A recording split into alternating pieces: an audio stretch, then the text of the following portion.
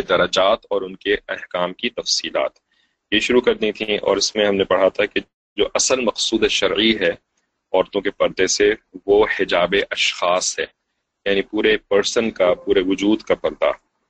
اور یہ کہاں ہو سکتا ہے؟ یہ انسان کے یعنی عورت کے اپنے گھر میں ہو سکتا ہے.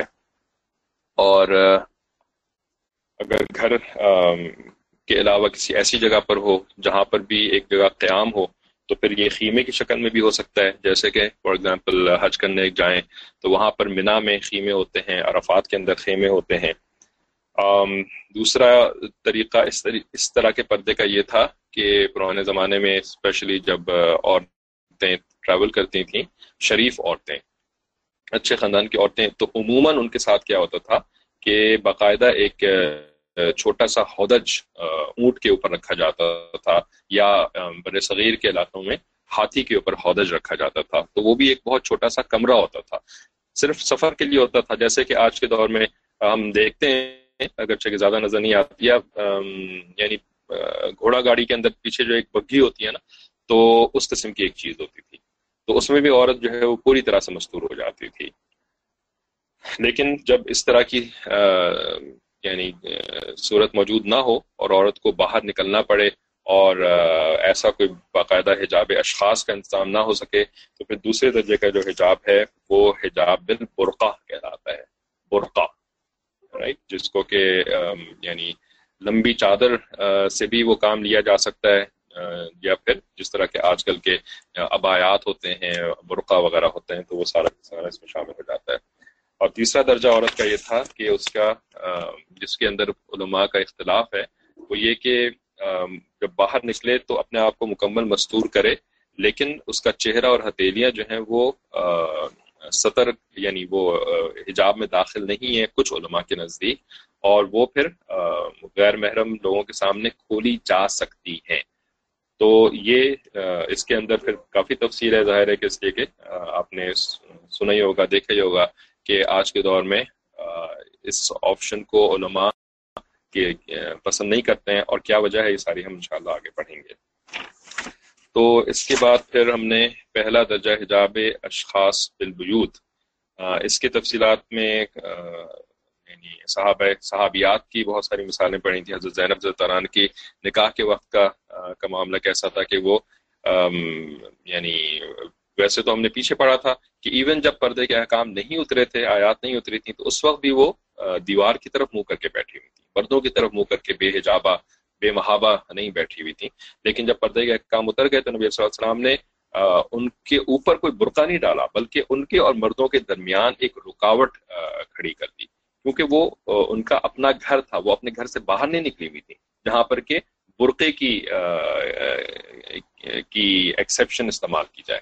ٹھیک ہے، وہ ان کا اپنا گھر تھا. تو اپنا گھر جو ہوتا ہے اس کے اندر چار دیواری ہوتی ہے، اور اگر دیواریں باقاعدہ اینٹ پتھر کی نہ ہوں تو پردہ ہوتا ہے گھر کے اندر. تو اس وجہ سے نبی صلی اللہ علیہ وسلم نے پردہ ڈال دیا تھا. پھر باقی صحابیات کے بھی واقعات ہم نے پڑھے تھے. آج جو ہے وہ پیج نمبر 216 سے ہم شروع کرتے ہیں، 216 سے. اس میں فرماتے ہیں کہ ابن خزیمہ و ابن حبان نے اس حدیث میں یہ الفاظ میں نقل کیے ہیں، وَأَقْرَبُ مَا تَكُونُ مِنْ وَجْهِ رَبِّهَا وَهِيَ فِي قَعْرِ بَيْتِهَا. کیونکہ کل ہم نے حدیث پڑھی تھی جس کا ترجمہ تھا کہ نبی صلی اللہ علیہ وسلم نے فرمایا عورت جب گھر سے نکلتی ہے تو شیطان اس کو تاک لیتا ہے، یعنی اس کو مسلمانوں میں برائی پھیلانے کا ذریعہ بناتا ہے بدنظری کے ذریعے سے. تو اس کی ایک اور روایت اس حدیث کی ہے جس میں کہ یہ الفاظ بھی ایڈ ہوئے ہیں، جس کا مفہوم ہے کہ یعنی عورت اپنے رب سے سب سے زیادہ قریب اس وقت ہوتی ہے جب وہ اپنے گھر کے بیچ میں مستور ہو. ٹھیک ہے، یعنی قرب کے بھی درجات ہوتے ہیں نا. تو مسجد میں ہوتی ہے تو مسجد بھی اللہ کا گھر ہے، اس میں جو ہے وہ ایک سرٹن لیول آف قرب تو مل جاتا ہے. ٹھیک ہے، لیکن اس سے بھی زیادہ قرب وہ اس کو اپنے گھر میں ملتا ہے، اور گھر کے بھی صحن کے مقابلے میں زیادہ قرب اس کو گھر کے اندرونی حصے کے اندر ملتا ہے. تو اس طریقے سے قرب کے درجات ہوتے ہیں، اور یہی جو ہے وہ اللہ کی پسند اور اللہ کے نبی کی پسند ہے کہ عورت جو ہے وہ گھر کے اندر زیادہ رہے. اسی وجہ سے حرمین کے اندر بھی نماز پڑھنے کے بارے میں علماء نے یہی فرمایا ہے، اور بلکہ حدیث سے بھی ثابت ہے اور پیچھے شرح نے پڑھی بھی تھی کہ حرم میں نماز پڑھنا وہ اس وقت کرے جب کہ حرم کسی ضرورت سے جانا ہو. ٹھیک ہے، یعنی ضرورت کیا ہوتی ہے، حرم مکی کے اندر طواف کی نیت سے جا رہے ہیں، تو بھئی طواف تو آپ ہوٹل کے کمرے میں نہیں کر سکتے نا، تو طواف تو آپ نے بیت اللہ کے پاس جا کے کرنا ہے، عورت ہو یا مرد، تو عورت جا رہی ہے طواف کی خاطر وہاں پر، اور اس وجہ سے جب نماز کا وقت آ جائے گا تو اس کو نماز وہیں پڑھنی ہوگی۔ تو مکہ مکرمہ کے اندر بھی عورتوں کی نماز پڑھنے کے، یعنی مسجد حرام میں عورتوں کی نماز پڑھنے کی ڈیزگنیٹڈ ایریاز ہیں، تو آج بھی ان ایریاز کا وہاں کے منتظمین خیال رکھتے ہیں کہ نماز کا وقت ہونے سے پہلے عورتوں کو ان ڈیزگنیٹڈ ایریاز میں بھیجنا شروع کر دیتے ہیں، ٹھیک ہے، تو ان ایریاز کے اندر جا کر کے نماز پڑھیں اور مردوں کے بیچ میں کھڑی نہ ہو جائیں، ٹھیک ہے، مردوں کی جب جماعت ہو جاتی ہے نا تو یعنی بہت ساری عورتیں ہوتی ہیں جو کہ مردوں کی صف کے درمیان کھڑی ہو کر کے نماز پڑھنا شروع کر دیتی ہیں، ٹھیک ہے، یہ بات منع ہے، یہ غلط ہے، ٹھیک ہے، یہ غلط ہے، اس سے جو ہے آپ کی نماز تو خراب ہوتی ہے، آپ کے برابر میں جو مرد کھڑے ہوئے ہیں نا، رائٹ سائڈ پہ، لیفٹ سائڈ پہ، آگے اور پیچھے، ٹھیک ہے، تو بلکہ آگے نہیں، جو پیچھے ہیں اور رائٹ اور لیفٹ پر ہیں، تو ان کی نماز فاسد ہو جاتی ہے آپ کی وجہ سے، ٹھیک ہے، کیونکہ ایک عورت کے برابر میں کھڑا ہوا مرد جو ہوتا ہے وہ اس کی نماز نہیں ہوتی، تو اس وجہ سے علماء نے فرمایا کہ اگر نماز کا وقت ہو جائے اور آپ کے پاس موقع نہ ہو کہ وہاں سے نکل کر کے عورتوں کے ڈیزگنیٹڈ ایریاز میں پہنچ جائیں، تو اس وقت آپ بیٹھ جائیں، آپ نماز نہ پڑھیں، ٹھیک ہے، اب وہاں پر ظاہر ہے ہماری تو بات سمجھ میں نہیں آتی، ہمیں تو زیادہ ثواب کمانا ہوتا ہے نا اپنے حساب سے، تو اپنے حساب سے ہمارا زیادہ ثواب تو پھر وہ مس ہو جائے گا، تو بھائی اسی وجہ سے یہ بات، اصول کی بات جو ہے نا وہ بار بار سمجھانے کی کوشش کی جاتی ہے کہ ہمارے دین کے اندر جو مقام ملتا ہے نا اللہ تعالیٰ کے قرب کا مقام، وہ ثواب کی کاؤنٹنگ کرنے سے نہیں ملتا، یہ کوئی وہ نہیں ہے، سکور کارڈ نہیں ہے، ثواب کا سکور کارڈ کہ جی میں نے یہ کر لیا مجھے 10 لاکھ نیکیاں مل گئیں، مجھے یہ کر لیا جی مجھے 1 لاکھ نیکیاں مل گئیں، اتنا کر لیا مجھے 10,000 نیکیاں مل گئیں، ٹھیک ہے، یہ جو بتایا گیا ہے، یہ بتایا گیا ہے اس وقت جب کہ آپ کا یہ جو نیکی کا کام ہے یہ نبی علیہ الصلوۃ والسلام کسی حکم کے خلاف نہ جا رہا ہو، نیکی کا کام بھی نبی علیہ الصلوۃ والسلام کے حکم کے یا آپ صلی اللہ علیہ وسلم کی پسند کے خلاف جا سکتا ہے، نیکی کا کام بھی، تو اس وجہ سے سکور کارڈ کا معاملہ ہمیں نہیں رکھنا چاہیے، بلکہ ہمیں دیکھنا چاہیے کہ جی حکم کیا ہے اس موقع کے اوپر، اس موقع کے اوپر، تو اس موقع کے اوپر حکم جو ہے وہ نماز نہ پڑھنے کا حکم ہے، تو جو 10 لاکھ یا 1 لاکھ نیکیاں ملنی تھی نا حرم کے اندر نماز پڑھنے کی، تو وہ اگر آپ حکم کی خلاف ورزی کریں گی تو وہ نیکیاں نہیں ملنے کی، وہ نیکیاں نہیں ملیں گی، ٹھیک ہے، کیونکہ حکم کی خلاف ورزی ہو رہی ہے، اطاعت نہیں کی جا رہی یہاں پر، تو ایسے موقع کے اوپر اطاعت یہ ہے کہ نماز نہ پڑھی جائے، ٹھیک ہے، عورتوں کی بات کر رہا ہوں میں، تو اس وقت آپ نماز نہ پڑھیں، اور جا کر کے بعد میں جب، کیونکہ نماز کا وقت تو ختم نہیں ہو جائے گا، پھر قضا تو نہیں ہو جائے گی، اس وقت تو جماعت ہو رہی تھی، جماعت کے بعد تو بہت دیر وقت رہتا ہے نماز کا، تو جب جماعت ختم ہو جائے تو پھر وہاں سے اٹھیں اور پھر جو ڈیزگنیٹڈ ایریاز ہوتے ہیں وہاں پہ جا کر کے پھر اپنی نماز مکمل کریں، یہ اصل دین ہے ہمارا، ٹھیک ہے، یہ ہے اصل دین، اسی کو تقویٰ کہتے ہیں، اسی دین کے ذریعے سے تقویٰ ملتا ہے، اطاعت والے دین سے تقویٰ ملتا ہے، صرف سکور کارڈ، نیکیوں کے سکور کارڈ بھر لینے سے تقویٰ نہیں ملتا، ٹھیک ہے، کہ بھئی زیادہ جو ہے وہ حج میں تو یہ پاسبل نہیں، حج میں یہ پاسبل کیوں نہیں؟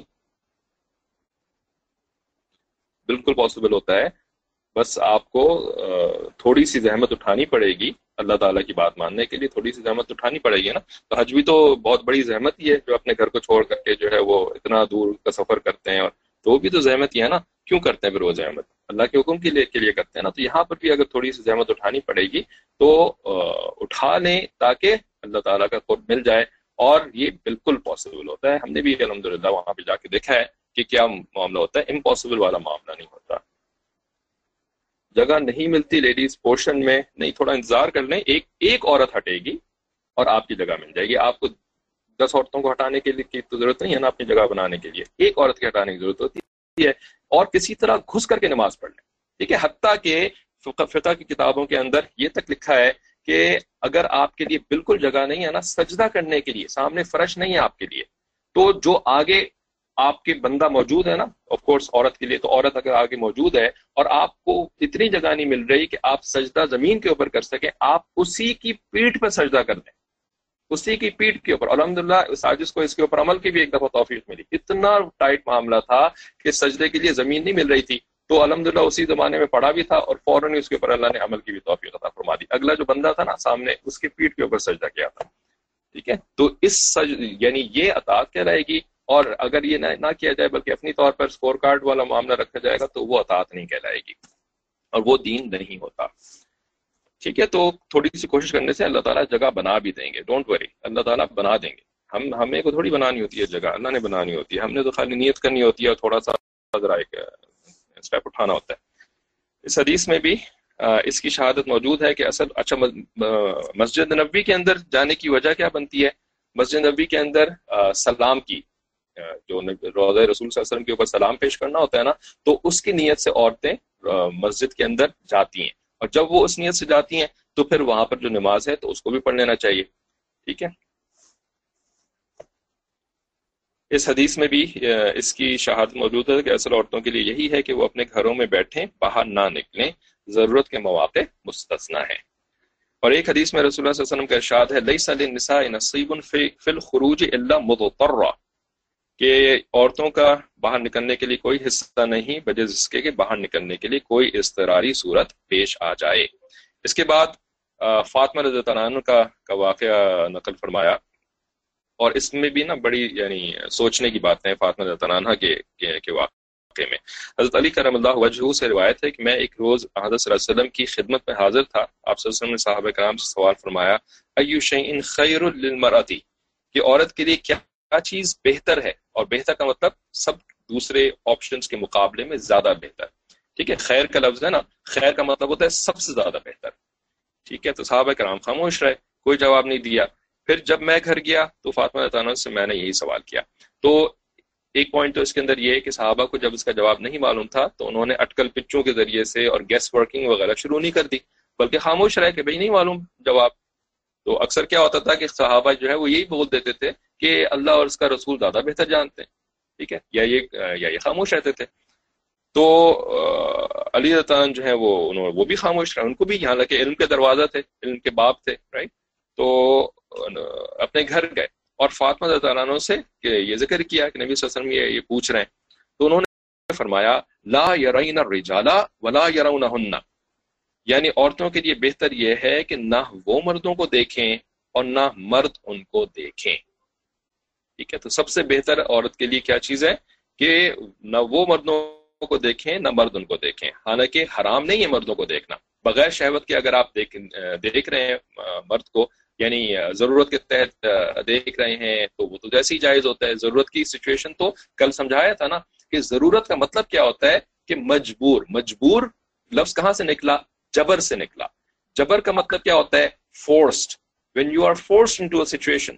ٹھیک ہے، تو when you are forced into a situation، جب آپ کسی سچویشن میں جبرن موجود ہیں تو اس سچویشن کو کریٹ کرنے کا فاعل کس کو سمجھا جائے گا؟ اس کا فاعل یعنی کام، اس سچویشن کو کریٹ کرنے والا کون ہے؟ وہ کوئی بندہ نہیں ہوتا. بندہ تو بظاہر ہمیں لگ رہا ہوتا ہے کہ کوئی بندہ جو ہے نا اس کی وجہ سے ہم اس سچویشن میں پھنس گئے. ٹھیک ہے، لیکن اصل جو فاعل حقیقی ہوتا ہے وہ اللہ رب العزت کی ذات ہوتی ہے. ٹھیک ہے، تو فاعل حقیقی تو اللہ کی ذات ہے. تو اگر ہم کسی مجبوری سچویشن کے اندر پھنس گئے ہیں تو اس کا فاعل جو ہے وہ اللہ ہے، اور اللہ تعالیٰ کی نام اعمال کوئی نہیں ہوتے. ٹھیک ہے، کہ اللہ تعالیٰ کے لیے گناہ لکھے جا رہے ہو، نعوذ باللہ، رائٹ. تو جب ہم ایسی سچویشن میں پھنستے ہیں تو اسی کو ضرورت کہا جاتا ہے، اور اس میں پھر ہمارے اوپر گناہ نہیں ہوتا.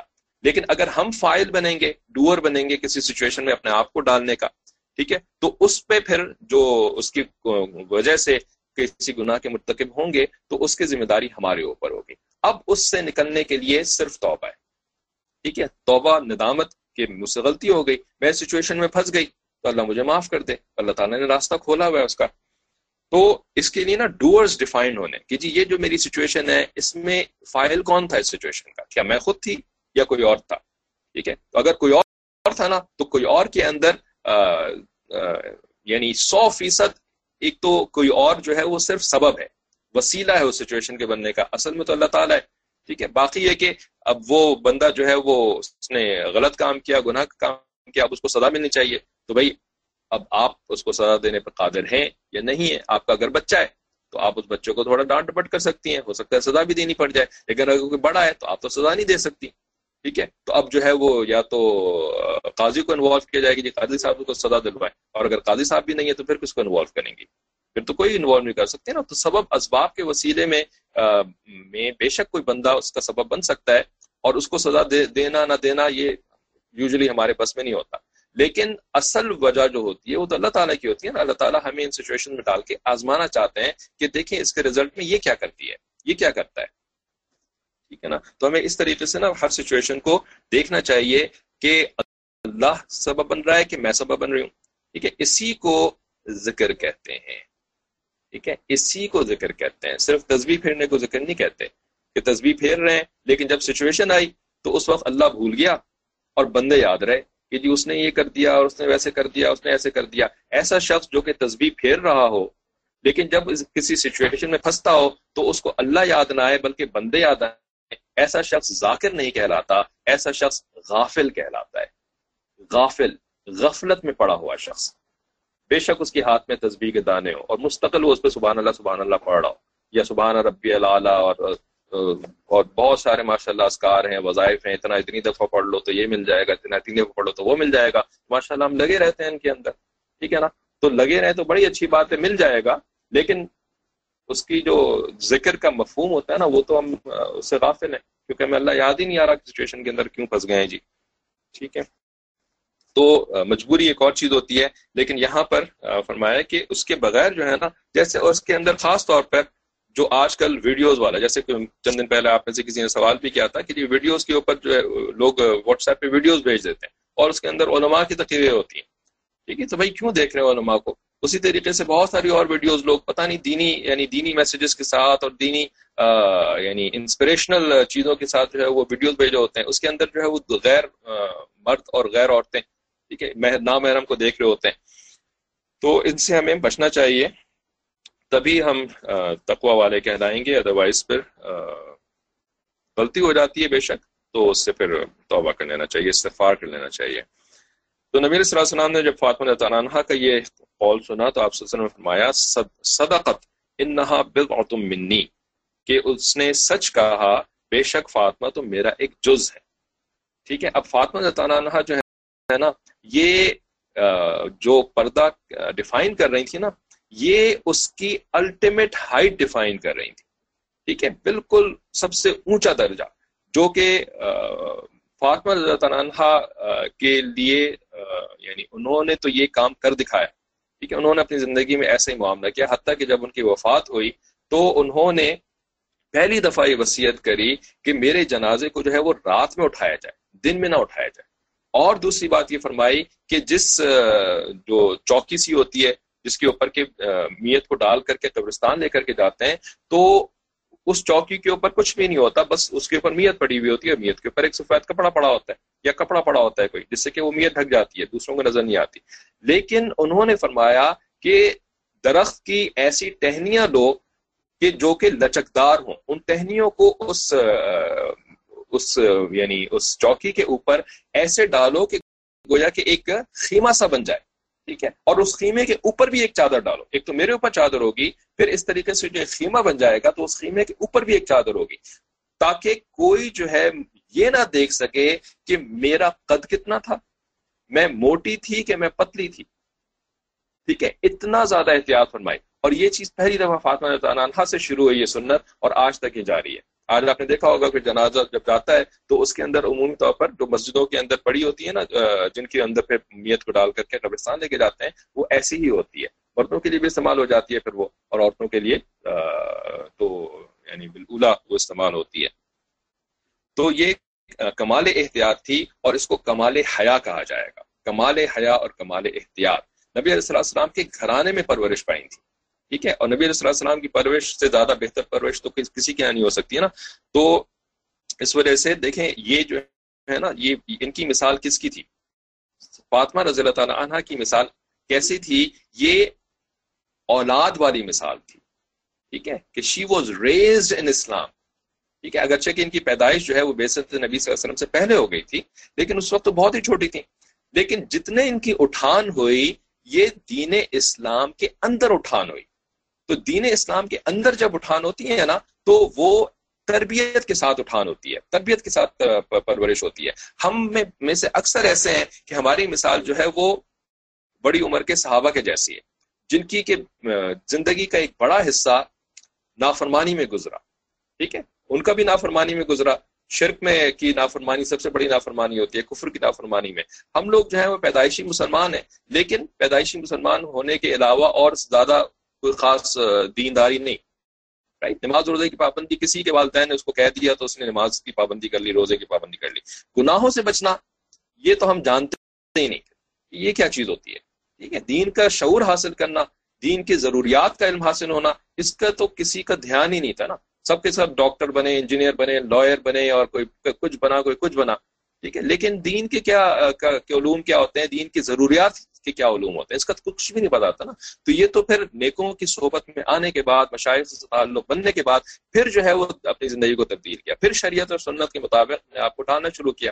تو ہماری جو ایک بڑی عمر کا حصہ ہے وہ گزر چکا ہے نافرمانی کے اندر، تو عادتیں بن چکی ہیں، شریعت کے خلاف، سنت کے خلاف ہماری عادتیں بن چکی ہیں، ٹھیک ہے۔ لیکن ہماری جو اولادیں ہیں جو ہمارے ہاتھوں میں پرورش پا رہی ہیں، جبکہ ہم مسلمان، ہم توبہ کر چکے، ہم نیک بن چکے، اب ہمیں اپنی اولادوں کو تو اس سائیکل سے نہیں گزارنا ہے نا کہ جس سائیکل سے ہم گزرے، نافرمانی کے سائیکل سے، رائٹ، دنیا پرستی کے سائیکل سے، رائٹ، خواہش پرستی کے سائیکل سے ہم اپنی اولادوں کو کیوں گزاریں؟ نہیں گزار سکتے ہم اپنی اولادوں کو اس سائیکل سے کہ جی وہ دنیا دیکھیں اور پھر خود سے سیکھیں۔ یہ طریقہ نہیں ہے، یہ اللہ کا طریقہ نہیں ہے، اسلام کا طریقہ نہیں ہے۔ تو نبی صلی اللہ علیہ وسلم نے اپنی اولاد کو کیسے پرورش دی کہ بالکل 100% اطاعت کے اندر، 100% اسلام کے اندر پرورش دی۔ اور جب ایسی پرورش ان کو ملی تو ان کا مزاج جو ہے اس کے اندر حیا 100% کوٹ کر کے بھر گئی، ٹھیک ہے۔ تو یہ اولاد کو پرورش دینا یہ ہماری ذمہ داری ہے، ہمیں ان کو گناہوں کا ایکسپوجر دینے کے بجائے ان کو دین کا ایکسپوجر دینا ہے، ان کو ایمان کا ایکسپوجر دینا ہے، تاکہ ان کے اندر جو ہے نا یہ کیفیات جو ہیں کوٹ کر کے بھر جائیں۔ تو فاطمہ رضی اللہ عنہا کا ایسا معاملہ تھا۔ پھر آگے واقعہ افک کا بھی لکھا کہ جو واقعہ افک جو سبب حضرت صدیقہ رضی اللہ عنہا کی جنگل میں رہ جانے کا پیش آیا وہ یہی تھا کہ ازواج مطہرات کا پردہ صرف برقع چادر ہی کا نہیں تھا، بلکہ وہ سفر میں بھی اپنے ہودج، جس کو کہ شغدف بھی کہتے ہیں، اس میں رہتی تھی۔ یہ شغدف ہی اونٹ کے اوپر سوار کر دیا جاتا تھا اور اسی طرح اتارا جاتا تھا۔ شغدف مسافر کا مثل مکان کے ہوتا تھا۔ اس واقعے میں جب قافلہ چلنے لگا تو حسب عادت خادموں نے شغدف کو یہ سمجھ کر اونٹ پر سوار کر دیا کہ ام المومنین اس کے اندر موجود ہیں، اور واقعہ یہ تھا کہ وہ اس میں نہیں تھی بلکہ طبعی ضرورت کے لیے باہر گئی ہوئی تھیں۔ اس مغالطے میں قافلہ روانہ ہو گیا اور ام المؤمنین جنگل میں تنہا رہ گئیں۔ یہ واقعہ بھی اس بات کا قوی شاہد ہے کہ حجاب شرعی کا مفہوم رسول اللہ صلی اللہ علیہ وسلم اور ازواج مطہرات نے یہی سمجھا تھا کہ عورتیں اپنے مکانوں میں سفر میں ہو تو اپنے شغدف میں رہیں، ان کا وجود مردوں کے سامنے نہ آئے۔ اور جب سفر کی حالت میں حجاب اشخاص کا یہ اہتمام تھا تو حضر میں کتنا اہتمام ہوگا، کیونکہ سفر کے اندر تو ریلیکسیشن ہو جاتی ہے، ٹھیک ہے، نماز بھی عادی ہو جاتی ہے، روزے بھی معاف ہو جاتے ہیں، ٹھیک ہے، لیکن پردے کا اہتمام یہ لوگ سفر میں بھی اتنا کرتے تھے، تو حضر یعنی جب آپ کا قیام ہوتا ہے اپنے گھر کے اندر تو پردے کا کتنا اہتمام ہوتا ہوگا۔ دوسرا درجہ حجاب بالبرقع، ضرورت کے مواقع میں جب عورت کو گھر سے باہر جانا پڑے تو اس وقت کسی برقع یا لمبی چادر کو سر سے پیر تک اوڑھ کر نکلنے کا حکم ہے جس میں بدن کا کوئی حصہ ظاہر نہ ہو۔ یہ سورہ احزاب کی اس آیت سے ثابت ہے جو آگے آ رہی ہے کہ ایھا النبی قل لازواجک وبناتک ونساء المؤمنین یدنین علیہن من جلابیبہن، یعنی اے نبی صلی اللہ علیہ وسلم آپ اپنے ازواج مطہرات اور بنات طاہرات کو اور عام مسلمانوں کی عورتوں کو حکم دیں، نساء المؤمنین عام مسلمانوں کی عورتوں کو حکم دیں کہ اپنی جلباب استعمال کریں۔ جلباب اس لمبی چادر کو کہتے ہیں جس میں عورت سر سے پیر تک مستور ہو جائے۔ روی ذالک عن ابن عباس رضی اللہ عنہ، ٹھیک ہے۔ دیکھیں ابن عباس رضی اللہ عنہ ان کا جو ہے ہم نے کل پڑھا تھا یا سورہ نور کی تفسیر میں انشاءاللہ ہم پڑھیں گے کہ ان کے نزدیک جو ہے نا وہ ابن عباس رضی اللہ عنہ کے نزدیک یعنی یہ وہ صحابی ہیں کہ جو کہ تیسرے درجے کا جو حجاب ہے نا کہ چہرہ اور ہتھیلیاں شامل ہیں کہ نہیں ہے حجاب کے اندر، ٹھیک ہے۔ تو ان کا اوپینین یہ ہے کہ چہرہ اور ہتھیلیاں جو ہے وہ نامحرم کے سامنے کھول سکتی ہیں، ٹھیک ہے۔ تو یہ ہم نے اوپینین پڑھا تھا کل۔ 214 पेज के ऊपर बिल्कुल पहली लाइन में। लेकिन इन्हीं का ये कौल है कि जब निकलें तो सर से लेके पैर तक ढांप के निकलें। अब एक सिंपल अकल वाला इंसान जब इन दोनों कौलों को कंबाइन करता है तो क्या चीज सामने आती है कि जरूरत के तहत खोल सकती हैं, लेकिन ये मामूल नहीं होना चाहिए कि जी खोल करके ही निकलना है, ठीक है, चेहरे को खोल करके ही निकलना है, ये मामूल नहीं है, बल्कि खोल सकती हैं जरूरत जब पड़ेगी। जैसे कि पासपोर्ट की फोटो खिंचवानी होती है तो वो नामहरम ही फोटोग्राफर होता है, जो हमारे पाकिस्तान के अंदर वो आईडी कार्ड वाले सिस्टम वाले लोग होते हैं, ऑफिस के लोग। कोई आपका शौहर तो आकर के आपकी तस्वीर नहीं खींच सकता वहां पर, उन्हीं को तस्वीर खींचनी होती है। उसी तरीके से वीजा, उसी तरीके से जो है वो जब एयरपोर्ट के ऊपर अगर औरत मौजूद हो इमिग्रेशन के ऊपर, या औरत अवेलेबल हो, हम तो जाकर के डिमांड करते हैं कि जी किसी औरत को भिजवाएं, तो औरत भिजवा दे, वो फिर अमेरिका के अंदर भी औरत को अवेलेबल करते हैं, ठीक है। और पाकिस्तान के अंदर तो एक दो औरतें होती हैं बैठी हुई इमिग्रेशन के ऊपर, तो औरत ही के ऊपर के वाले काउंटर के ऊपर जाते हैं और फिर क्या कर लेते हैं, एक जो है वो कार्ड सा रखते हैं साथ मेरी वाइफ, और वो कार्ड को जो है वो एक तरफ रखती हैं और बुरके को जो है वो सामने से खोल लेती हैं। तो एक तरफ से जो है बुरके का कपड़ा वो कवर बन जाता है, दूसरी तरफ से जो है वो कार्ड कवर बन जाता है, और सामने वाली इमिग्रेशन के ऊपर जो औरत खड़ी होती है वो देख लेती है, ठीक है, और वो तस्वीर को वेरीफाई कर देती है। She is fine with that, ठीक है। उसी तरह अमेरिका में भी अगर कभी जरूरत पड़ती है तो इसी तरह तरीके से करते हैं। जाहिर है पीछे इमिग्रेशन में लंबी लाइन पड़ी लगी होती है लोगों की। तो जब ये चीज अवेलेबल है, ये ऑप्शन अवेलेबल है, तो व्हाई नॉट यूज इट। लेकिन जब ये ऑप्शन अवेलेबल ना हो, सिर्फ मर्द हो, या कोई और ऐसी डिफिकल्ट सिचुएशन हो जाए कि जी वो इनकार ही करते, नहीं जी सॉरी हम औरत को नहीं ला सकते अभी, ठीक है, तो फिर जो है वो ये गुंजाइश मौजूद है कि आप मर्द के सामने भी अपना चेहरा खोल करके उस यानी आइडेंटिफिकेशन के प्रोसेस को मुकम्मल करें, फसाद क्रिएट ना करें वहां पर, ठीक है।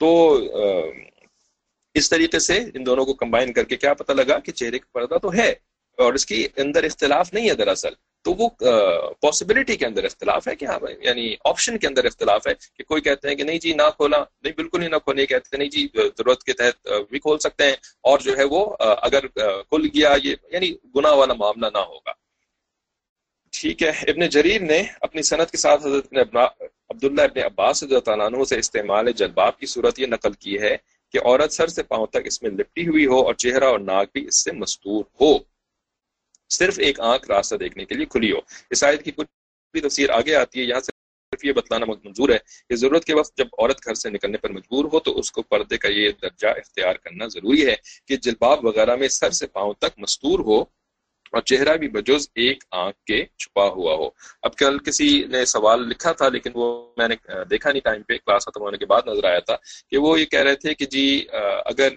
कल चूंकि ये बात कही थी कि यानी एक आंख की बजाय दो आंख वाले जो निकाब हैं वो मारूफ हो गए हैं अब आज के दौर में, और उलमा की तरफ से भी उनके ऊपर कोई यानी ऐसा नहीं लगाया जा रहा है कि नहीं ये बिल्कुल हराम है और ये खिलाफ है यानी उसूलों के। तो दो आंखें जो खुली वाला मामला है, तो हमने बड़े मशाइख के यहाँ, बड़े उलमा के यहाँ भी ये वाला निकाब राइज देखा है। तो अब इसमें चूंकि यानी जाहिर बहुत सारी चीजें चेंज हो गई हैं, तो इलाकों के हिसाब से और वक्त के हिसाब से औरतों का बाहर जाना का मामला जो है वो अब रिलेटिवली पहले के मुकाबले में ज्यादा हो गया है, और खुसूसन बड़े शहरों के अंदर और जो लोग बाहर के मुल्कों के अंदर रहते हैं तो उनके लिए तो और भी ज्यादा इसकी जरूरत पड़ती रहती है। तो इस वजह से एक की बजाय जो है वो दो आंखों का मामला तक आ गया है। लेकिन किसी ने सवाल ये किया कि जी अगर ये आंखों का मामला यानी ऐसा हो कि इतना ज्यादा खुल गया हो कि जी नाक भी जो है वो वाज़ेह हो जाए, या आधा चेहरा जो है, कुछ औरतें इस तरह से निकाब करती हैं कि आधा चेहरा खुला हुआ होता है और आधा जो है वो उन्होंने सिर्फ यानी लिप्स का एरिया जो है वो कवर कर लिया होता है, बाकी सारा खुला हुआ होता है। तो भाई इसके बारे में यही कहा जाएगा कि देखें एक उसूल की बात समझने की है कि ये जो जितनी भी हम सारी चीजें पढ़ रहे हैं ना, अभी तो हम हाई लेवल के रूल्स पढ़ रहे हैं, ठीक है। बाकी थोड़ी और तफसील जो है उस सूरह नूर की तफसीर के अंदर फिर हमने पढ़नी है जरा और लो लेवल डिटेल्स। तो ये जितने भी डिटेल्स हम पढ़ रहे हैं तो हम कर क्या रहे हैं, हम जो है वो स्टैंडर्ड्स डिफाइन कर रहे हैं, ठीक है। स्टैंडर्ड यानी जिसको बेंचमार्क कहते हैं कि जी दिस इज व्हाट द शरिया wants, this is what the शरिया डिजायर्स, ठीक है। तो ये हमारा गोल है, ये हमें यहां तक हमें पहुंचने की कोशिश करनी है। लेकिन کیا ہم پہنچ پا رہے ہیں کہ ہم نہیں پہنچ پا رہے ہیں؟ تو یہ پھر ہمارے اپنے انسپریشن کے اوپر، ہمارے اپنے موٹیویشن کے اوپر، ہمارے اپنے جذبات کے اوپر، ہمارے اپنے تقوی کے اوپر ڈیپینڈ کرتا ہے. ٹھیک ہے، تو یہ ہم سٹینڈرڈز ڈیفائن کرنا یہ ضروری ہے تاکہ کوئی آ کر کے دین کو اپنی من مرضی کے مطابق ری ڈیفائن نہ کرے. یعنی دین کو ری ڈیفائن نہ کرے کوئی کہ جی نہیں دین میں تو یہ ہے ہی نہیں، ٹھیک ہے، ایسا تو ہوتا ہی نہیں ہے، یہ تو بس مولویوں کی بنائی ہوئی باتیں، جیسے کہ عام ایک جملہ مشہور ہوا ہے. ٹھیک ہے، تو یہ کوئی نہ کر سکے، دین کو ڈیفائن کیا جا سکے. اب عمل جو ہوتا ہے وہ انسان کے اپنے تقوی کے لیول کے اوپر ہوتا ہے کہ وہ کتنا کر رہا ہے، اتنا چھپا رہا ہے کہ اتنا چھپا رہا ہے کہ اتنا چھپا رہا ہے. اور اس کے علاوہ خالی چھپانے والا مسئلہ کوئی تھوڑی ہے، اور بھی تو کتنی ساری چیزیں دین کے اندر کہ یہ کرو یہ کرو ایسے کرو ایسے عمل کرو ایسے عمل کرو. تو بھئی دین میں ڈیفائن ہوتا ہے کہ جی عمل اتنا کرنا چاہیے. ٹھیک ہے، لیکن اب ہم کر پاتے ہیں کہ نہیں کر پاتے ہیں، روزانہ تہجد پڑھ پاتے ہیں کہ نہیں پڑھ پاتے ہیں. ٹھیک ہے، ہر نماز جو ہے وہ تکبیر اولیٰ کے ساتھ جماعت کے ساتھ پڑھ پاتے ہیں کہ نہیں پڑھ پاتے ہیں. یہ تو ہمارے اپنے احوال کے اوپر ہوتا ہے نا. تو سٹینڈرڈز ڈیفائن کرنا یہ ایک ضروری یعنی ضرورت دین ہوتی ہے جس کا کہ علماء کی ذمہ داری ہوتی ہے سٹینڈرڈز کو ڈیفائن کرنا. ٹھیک ہے، اب ہر انسان کے اپنے عمل جو ہوتا ہے وہ اس کے یعنی اپنی توفیق کے حساب سے ہوتا ہے، اپنے تقوی کے حساب سے ہوتا ہے. تو اس وجہ سے ہمیں جو ہے نا وہ یعنی یہ چیزیں جو سٹینڈرڈز ہیں وہ ہمیں اس لیے پتہ ہونے چاہیے کہ ایک تو ہم جو ہے وہ دین کی غلط ڈیفینیشن کا شکار نہ ہو جائیں. ٹھیک ہے، یہ جو علماء سو ہوتے ہیں یا ایسے ہی جو ہے وہ کتابیں پڑھ کر کے انہوں نے اپنے طور پہ سمجھا ہوتا ہے دین کو، تو وہ آ کر کے ہمیں گمراہ نہ کر سکیں، ہمیں مس گائیڈ نہ کر سکیں. ٹھیک ہے، ایک بات. دوسری ریزن یہ ہوتی ہے کہ اگر کوئی غلط کام کر رہا ہے، یعنی اسٹینڈرڈز کے خلاف کوئی کر رہا ہے، تو ہم جو ہیں اس کو یہ نہ سمجھنا شروع کر دیں کہ جی یہ بالکل ٹھیک کر رہا ہے.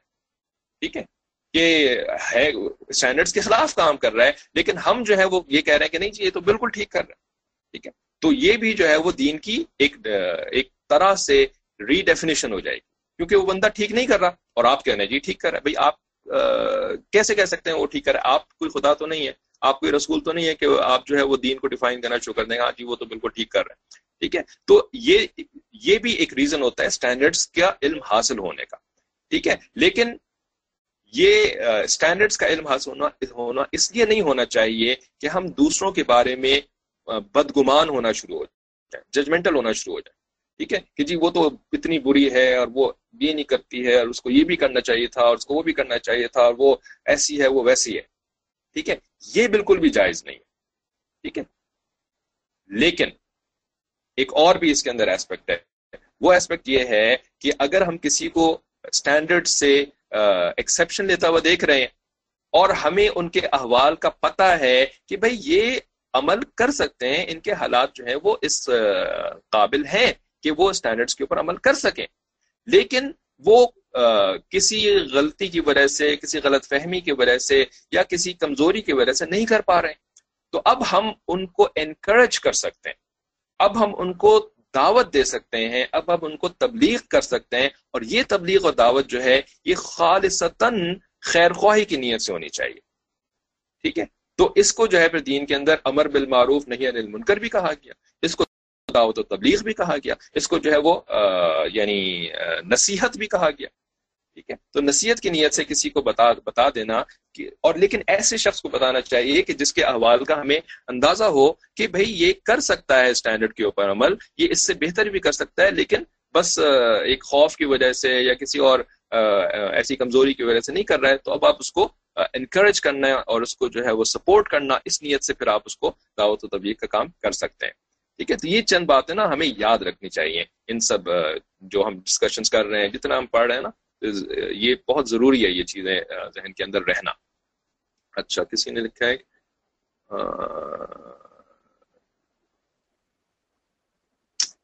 منیمم کس ایج کے بچے سے پردہ ہے؟ نہیں، ایج کی ایگزیکٹ وہ نہیں ہے، اس کی تفصیل انشاءاللہ سورہ نور کی تفصیل میں دیکھ لیے گا. ٹھیک ہے. اچھا، یہ صورت بھی اتفاق، اچھا یہ ایک منٹ، اچھا ایک اور بھی بات ریمائنڈ کروا دوں کہ لیکچر میں نا اکثر ساری باتیں سمجھ میں نہیں آتی ہیں. ٹھیک ہے، تو اس وجہ سے اللہ تعالیٰ نے جو آسانی فرمائی ہے کہ لیکچر کی ریکارڈنگ بھی ہے، تو اس ریکارڈنگ کو بھی سن لینا چاہیے، یا یہ کہ تکرار آپس میں کر کے کہ جی وہ کیا رہے تھے، میری تو بات سمجھ میں نہیں آئی، بہت ہوتا ہے، مردوں کو بھی سمجھ میں نہیں آتی ہے، اور عورتیں جو ہیں وہ ذرا زیادہ مصروف ہوتی ہیں بچوں وغیرہ کے ساتھ، تو اس وجہ سے نا ان کو بھی بہت ساری باتیں سمجھ میں نہیں آ رہی ہوتی ہیں لیکچر میں، ٹھیک ہے؟ تو it's not, don't consider end of the world, اور ایسا بھی نہ کریں کہ لیکچر کے اندر ایک بات بالکل سامنے کی جا رہی ہے، پھر اسی کو جو ہے وہ ذرا الفاظ بدل کر کے پوچھا جا رہا ہے، ٹھیک ہے؟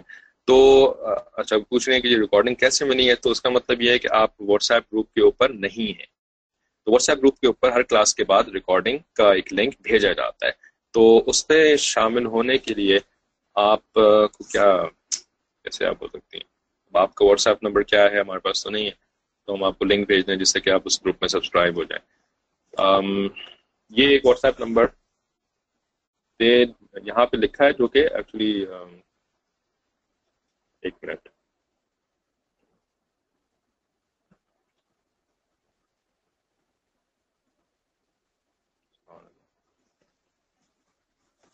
خیر وہ میں لکھ دوں گا، مجھے خود بھی اپنا واٹس ایپ نمبر میرا ڈفرینٹ ہے۔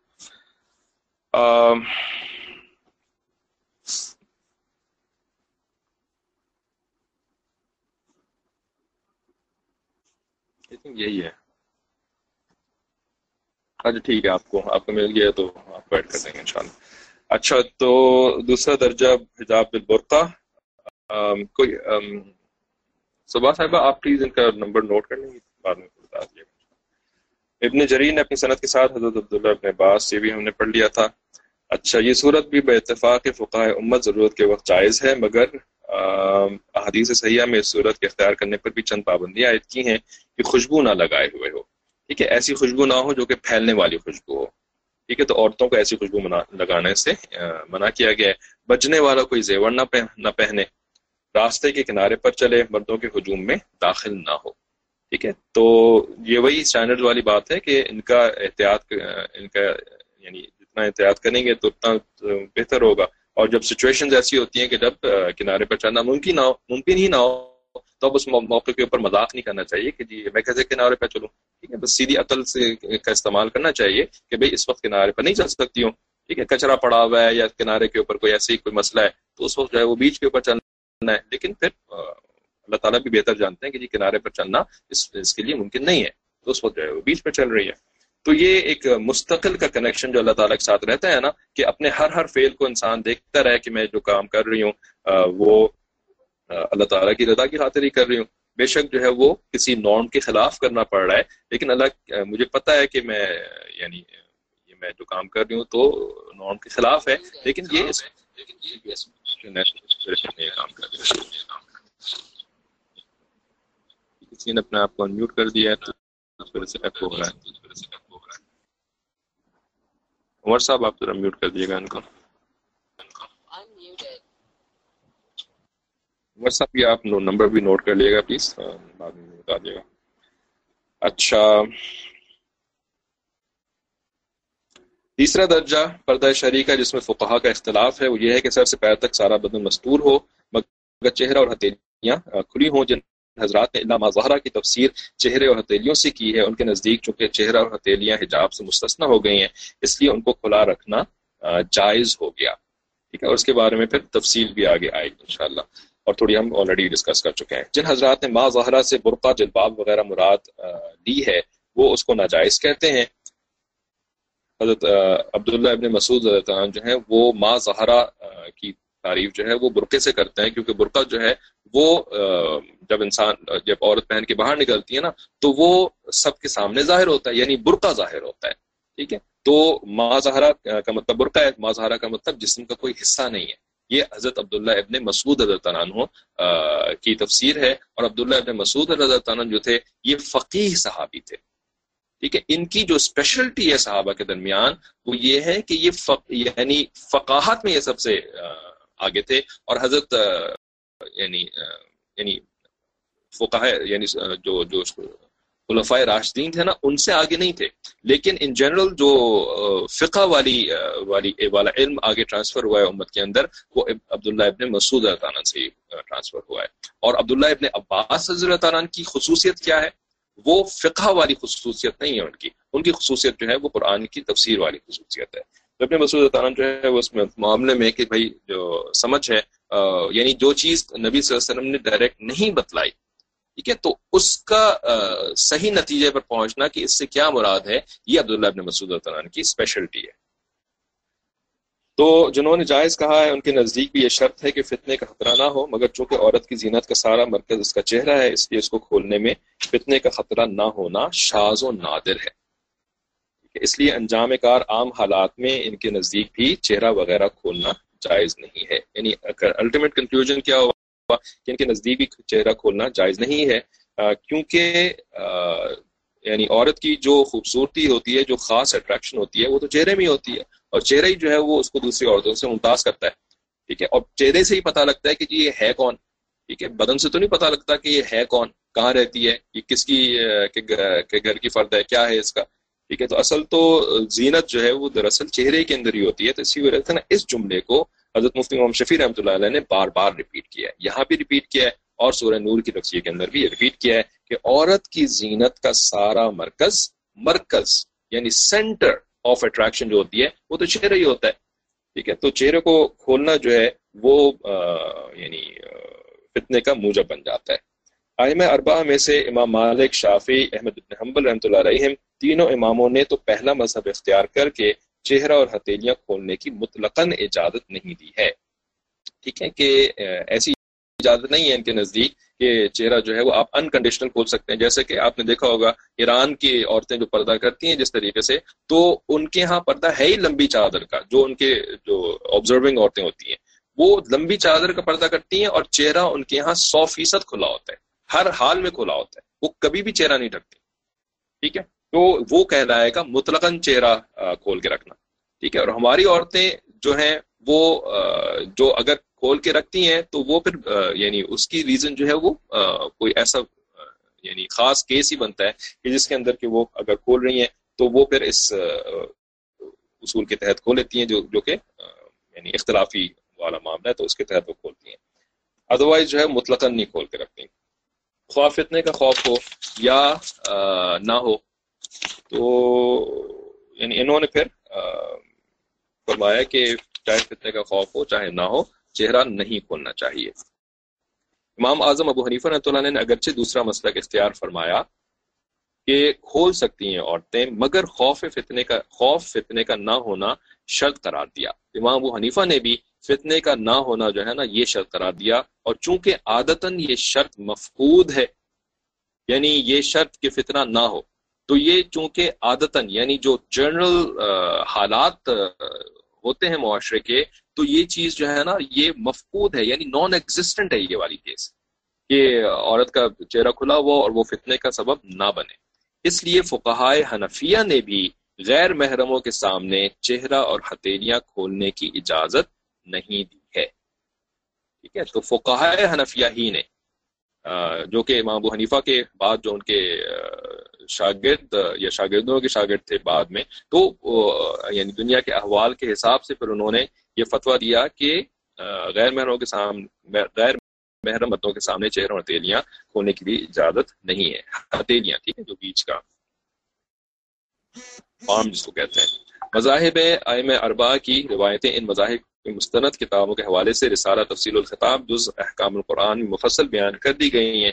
حنفیہ کا اصل مذہب چونکہ چہرے اور ہتھیلیوں کو حجاب سے مستثنی ہونے کا ہے، اس لیے اس جگہ مذہب حنفیہ کی چند روایات نقل کی جاتی ہیں جن میں بوجہ خوف فتنہ ممانعت کرنے کا حکم مذکور ہے. تو اس کو بھی ہم کوئکلی پڑھ لیتے ہیں کہ سمجھ لو، اس کا ترجمہ پڑھ لیتے ہیں کہ سمجھ لو کہ کسی عضو کے سطر میں داخل نہ ہونے اور اس کی طرف نظر کے جائز ہونے میں کوئی تلازم نہیں ہے. ٹھیک ہے، یعنی یہ دونوں ایک دوسرے کی لازم و ملزوم نہیں ہے کہ جی کوئی چیز سطر میں داخل نہیں ہے تو اس کا مطلب یہ ہوا کہ نظر کرنا بھی اس کی طرف جائز ہے. یہ چیز نہیں ہے. ٹھیک ہے، یعنی ایسا نہیں ہے کہ اگر وہ سطر میں نہیں ہے تو نظر کرنا بھی جائز ہو گیا، یعنی دیکھنا بھی جائز ہو گیا اس کو، ایسا نہیں ہے. کیونکہ نظر کا جواز تو اس پر موقوف ہے کہ شہوت کا خطرہ نہ ہو. حالانکہ وہ عضو سطر میں داخل نہیں ہے. ٹھیک ہے، یعنی نظر کا جواز جو ہے نا وہ ڈپینڈ کرتا ہے کہ شہوت کا خطرہ نہ ہو. اس کے اوپر نظر کا جواز ہوگا، یعنی نظر جائز کب ہوگی؟ جب شہوت کا خطرہ نہ ہو. تو بے شک وہ عضو سطر میں داخل نہ ہو، اس سے فرق نہیں پڑتا، اس سے فرق نہیں پڑتا. تو اسی وجہ سے اجنبی عورت کا چہرہ یا کسی بے ریش لڑکے کے چہرے کی طرف نظر کرنا حرام ہے. ٹھیک ہے، بے ریش کا جو آپ کو بتایا تھا پچھلی کلاس کے اندر کہ جس کو امرد کہتے ہیں، یعنی بغیر داڑھی کے، بغیر چہرے کے بالوں کے. داڑھی کا مطلب شرعی داڑھی یہاں پر نہیں ہے، بلکہ بغیر چہرے کے بالوں کے جو لڑکا ہوا نا، تو اس کے چہرے کی طرف بھی نظر کرنا حرام ہے، جبکہ شہوت پیدا ہونے میں شک ہو، حالانکہ چہرہ سطر میں داخل نہیں ہے. ٹھیک ہے، تو چہرہ سطر میں داخل نہیں ہے لیکن اس کی طرف نظر کرنا اس کنڈیشن کے ساتھ حرام ہو گیا کہ شہوت کے پیدا ہونے کا شک ہو. فتح القدیر کی مذکورہ عبارت سے خطرہ شہوت کی یہ تفسیر بھی معلوم ہو گئی. یعنی شہوت کے پیدا ہونے کا مطلب کیا ہے؟ ٹھیک ہے، یعنی جس کو کہ فتنے کا لفظ بھی کہا گیا، اوپر ہم نے پڑھا تھا نا کہ فتنے کا خوف نہ ہو. تو فتنے کا مطلب کیا ہے یہاں پر؟ ٹھیک ہے، تو اس کو ڈیفائن کیا کہ اگرچہ بالفعل کوئی شہوانی نیت نہ ہو مگر ایسا خیال پیدا ہو جانے کا شک ہو. جب ایسا شک ہو تو نہ صرف اجنبی عورتوں کے بلکہ بے ریش لڑکوں کے چہرے کو دیکھنا بھی حرام ہے. اور خیال شہوت پیدا ہونے کی تشریح جامع الرموز میں یہ کی ہے کہ نفس میں اس کے قریب ہونے کا میلان پیدا ہو جائے. ٹھیک ہے، یعنی اٹریکشن پیدا ہو جائے کہ چہرے کو دیکھ کر کے جو ہے وہ یعنی جس کو کہتے ہیں رغبت پیدا ہو جائے، طلب پیدا ہو جائے. اور یہ ظاہر ہے کہ نفس میں اتنا میلان بھی پیدا نہ ہو. یہ چیز تو سلف کے زمانے میں بھی شاذ تھی، یعنی اس زمانے میں بھی ایسے لوگ بہت کم ہوتے تھے. سلف کا زمانہ بالکل ارلیئر جنریشن جو کہ سب سے پاکیزہ جنریشن تھی، تو اس کے اندر بھی ایسا ہونا بہت شاذ و نادر تھا کہ کوئی کسی عورت کو دیکھے اور اس کی طرف مائل نہ ہو. ٹھیک ہے، ایسے لوگ دنیا میں موجود ہوتے ہیں لیکن وہ اتنے کم ہوتے ہیں کہ ان کے اوپر نا آپ رولز ڈیفائن نہیں کر سکتے ان کی بیسس کے اوپر کہ بھئی یہ جو شخص ہے تو یہ اس کے لیے تو عورت جو ہے وہ دیوار کی مانند ہے. جس طرح دیوار کو دیکھ کر کے کوئی اٹریکشن نہیں ہوتی نا دل کے اندر، تو اسی طریقے سے عورت کو دیکھ کر کے اس کے دل میں کوئی اٹریکشن نہیں ہوتی. تو بھئی ایسے شخص ہوتے ہیں بے شک، لیکن بہت کم ہوتے ہیں. تو اس کی بیسس پر آپ رول تو ڈیفائن نہیں کر سکتے نا کہ بھئی میرے گھر کے جتنے فرد ہیں وہ بھی سارے کے سارے ایسے ہی ہیں، یا جو ہے وہ یعنی میرے آفس کے اندر جتنے لوگ ہیں وہ بھی سارے کے سارے ایسے ہی ہیں. ٹھیک ہے، تو ایسا تو آپ رول ڈیفائن نہیں کر سکتے. حدیث میں حضرت فضل کو ایک عورت کی طرف دیکھتے ہوئے رسول اللہ صلی اللہ علیہ وسلم کا ان کے چہرے کو اپنے ہاتھ سے دوسری طرف پھیر دینا اس کی واضح دلیل ہے. تو اس زمانے فساد میں کون کہہ سکتا ہے کہ اس خطرے سے خالی ہے؟ ٹھیک ہے نا. تو وہ حجۃ الوداع کا جو واقعہ ہے، نبی علیہ السلام اونٹ پہ سوار تھے اور حضرت فضل بن عباس رضی اللہ عنہ جو کہ عبداللہ بن عباس رضی اللہ عنہ کے بھائی تھے، فضل بن عباس رضی اللہ عنہ وہ دوسرے اونٹ پر سوار تھے. تو ایسے ہی ان کا چہرہ، ان کا رخ جو ہے وہ ایک عورت کی طرف ہو گیا جو کہ کسی اونٹ پہ سوار جا رہی تھی. اب وہ عورت جو ہے وہ اس وقت کس حالت میں تھی کہ یہ اس کی طرف دیکھنا شروع ہو گئے. ٹھیک ہے، اب یہی کہ بھئی جیسے کہ کھولنے کا جواز ہے تو اس عورت نے اس جواز کی وجہ سے کھول کے رکھا ہوگا. عبداللہ ابن عباس رضی اللہ عنہ کو نبی علیہ السلام نے باقاعدہ ہاتھ سے ان کے چہروں کو پھیر دیا. ٹھیک ہے، شمس الائمہ سرخسی نے اس مسئلے پر مفصل بحث کے بعد لکھا ہے کہ یہ چہرہ اور ہتھیلیوں کی طرف نظر کا جائز ہونا صرف اس صورت میں ہے کہ جبکہ یہ نظر شہوت سے نہ ہو، اور اگر دیکھنے والا جانتا ہے کہ چہرہ دیکھنے سے برے خیالات پیدا ہو سکتے ہیں تو اس کو عورت کی کسی چیز کی طرف بھی دیکھنا، نظر کرنا حلال نہیں ہے. ٹھیک ہے، تو معاملہ یہی ہے کہ یہ چیز جو ہے وہ پھر کس کے درمیان ہے؟ بندے اور اللہ تعالیٰ کے درمیان ہے. ٹھیک ہے، اور ظاہر ہے وہ کسی اور کو تو جھوٹ بول سکتا ہے کہ نہیں ایسا تو میرے دل میں کوئی ایسی بات نہیں ہے اور میں تو بڑا پاکیزہ ہوں اور یہ ہے وہ ہے، لیکن وہ اللہ تعالیٰ کو تو دھوکہ نہیں دے سکتا نا. تو گناہ جو ہوتا ہے وہ اللہ تعالیٰ نے ہی فرشتوں کے ذریعے سے لکھوانا ہوتا ہے. ہم نے تو نہیں کسی کا گناہ لکھوانا ہوتا کہ بھئی چلو جی یہ شریعت توڑا ہے تو اس کا گناہ لکھ دو. ٹھیک ہے، ہم نے تو نہیں کرنا ہوتا نا، یہ تو اللہ تعالیٰ نے کرنا ہوتا ہے. تو معاملہ یہی ہے کہ سارا کا سارا تقویٰ کے اوپر ہی منحصر ہے، بندے اور اس کے پروردگار کے درمیان. اگر کوئی اپنا مال اللہ کی راہ میں دینا چاہتا ہے تو گائیڈنس بیسٹ. اچھا، بالکل ہی ٹاپک سے ہٹ کر کے سوال کرنا جو ہے یہ مناسب نہیں ہے. اس سوال کو پھر آپ کسی اور وقت بھی کر سکتی ہیں. علامہ شامی رحمۃ اللہ نے عبد المختار کتاب الکراہیہ میں فرمایا ہے کہ اگر شہوت کا خطرہ یا شک ہو تو عورت کے چہرے کی طرف نظر ممنوع ہوگی، کیونکہ نظر کا حلال ہونا شہوت نہ ہونے کے ساتھ مشروط ہے، اور جب یہ شرط نہ ہو تو حرام ہے۔ یعنی جب شہوت یعنی میلان طبیعت کے اندر پیدا ہو رہا ہے تو پھر یہ مشروع یعنی تو پھر یہ حرام ہو جائے گا۔ اور یہ بات سلف کے زمانے میں تھی، لیکن ہمارے زمانے میں تو مطلقاً عورت کی طرف نظر ممنوع ہے، مگر یہ کہ کسی حاجت شرعیہ کی وجہ سے نظر کرنا پڑے، جیسے قاضی یا شاہد جن کو کسی معاملے میں اس عورت کے متعلق شہادت یا فیصلہ دینا پڑے، تو ظاہر ہے اس نے ویریفائی کرنا ہے نا کہ جی میں اسی عورت کے بارے میں شہادت دے رہا ہوں یا کسی اور عورت کے بارے میں شہادت دے رہا ہوں، تو چہرے سے تو آئیڈینٹیفیکیشن ہوتی ہے، تو اس کو فیصلہ دینا پڑے تو مردوں کے سامنے چہرہ کھولنا ممنوع ہے، نہ اس لیے کہ یہ عورت ہے بلکہ فتنے کے خوف سے۔ تو خلاصہ اس بحث و اختلاف فقہا کا یہ ہے کہ امام شافعی، مالک، احمد بن حنبل رحمۃ اللہ علیہم نے نوجوان عورت کی طرف نظر کرنے کو عادت عامہ کی بنا پر سبب فتنہ قرار دے کر اس سے مطلقاً منع کر دیا، خواہ واقع میں فتنہ ہو یا نہ ہو۔ جیسے شریعت کے بہت سے احکام میں اس کی نظائر موجود ہیں، ٹھیک ہے۔ جیسے ایک بہت اچھی انہوں نے کامن پلیس مثال دی ہے کہ سفر چونکہ عادتاً مشقت و محنت کا سبب ہوتا ہے، اس لیے خود سفر ہی کو مشقت کا حکم دے کر تمام احکام رخصت کے سفر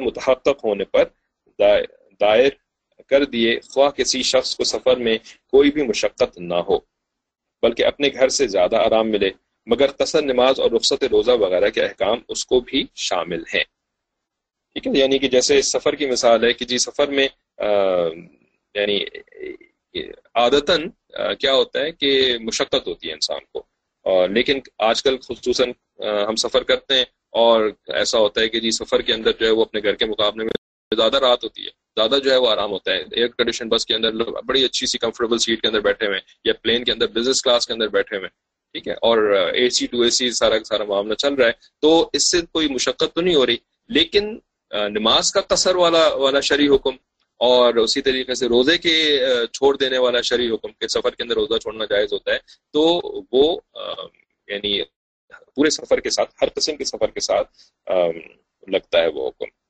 اسی طرح نیند کی حالت میں چونکہ انسان بے خبر ہوتا ہے اور عادتاً ریاح خارج ہو جاتی ہیں، کیونکہ انسان کے جو باڈی کے مفاصل ہوتے ہیں، جو اوپننگ پلیسز ہوتی ہیں، وہ نیند کی حالت میں ریلیکس ہو جاتی ہیں، مسلز ریلیکس ہو جاتے ہیں، ٹھیک ہے۔ تو اب جو ہے وہ ری کا خارج ہونا جو ہے وہ نیند کی حالت کے اندر ہو جاتا ہے، اور انسان چونکہ سو رہا ہوتا ہے اس کو پتہ ہی نہیں لگتا، تو اس لیے خود نیند ہی کو خروج ریح کے قائم مقام قرار دے کر نیند سے وضو ٹوٹ جانے کا حکم دے دیا، خواہ واقع میں ریح خارج ہوئی ہو یا نہ ہوئی ہو، ٹھیک ہے۔ یہ تو یہ سونے سے جو وضو ٹوٹتا ہے تو اس کی کیا حقیقت ہے کہ سونے سے وضو ٹوٹنا جو ہے یہ کوئی حدیث سے ثابت تھوڑی ہے، ٹھیک ہے۔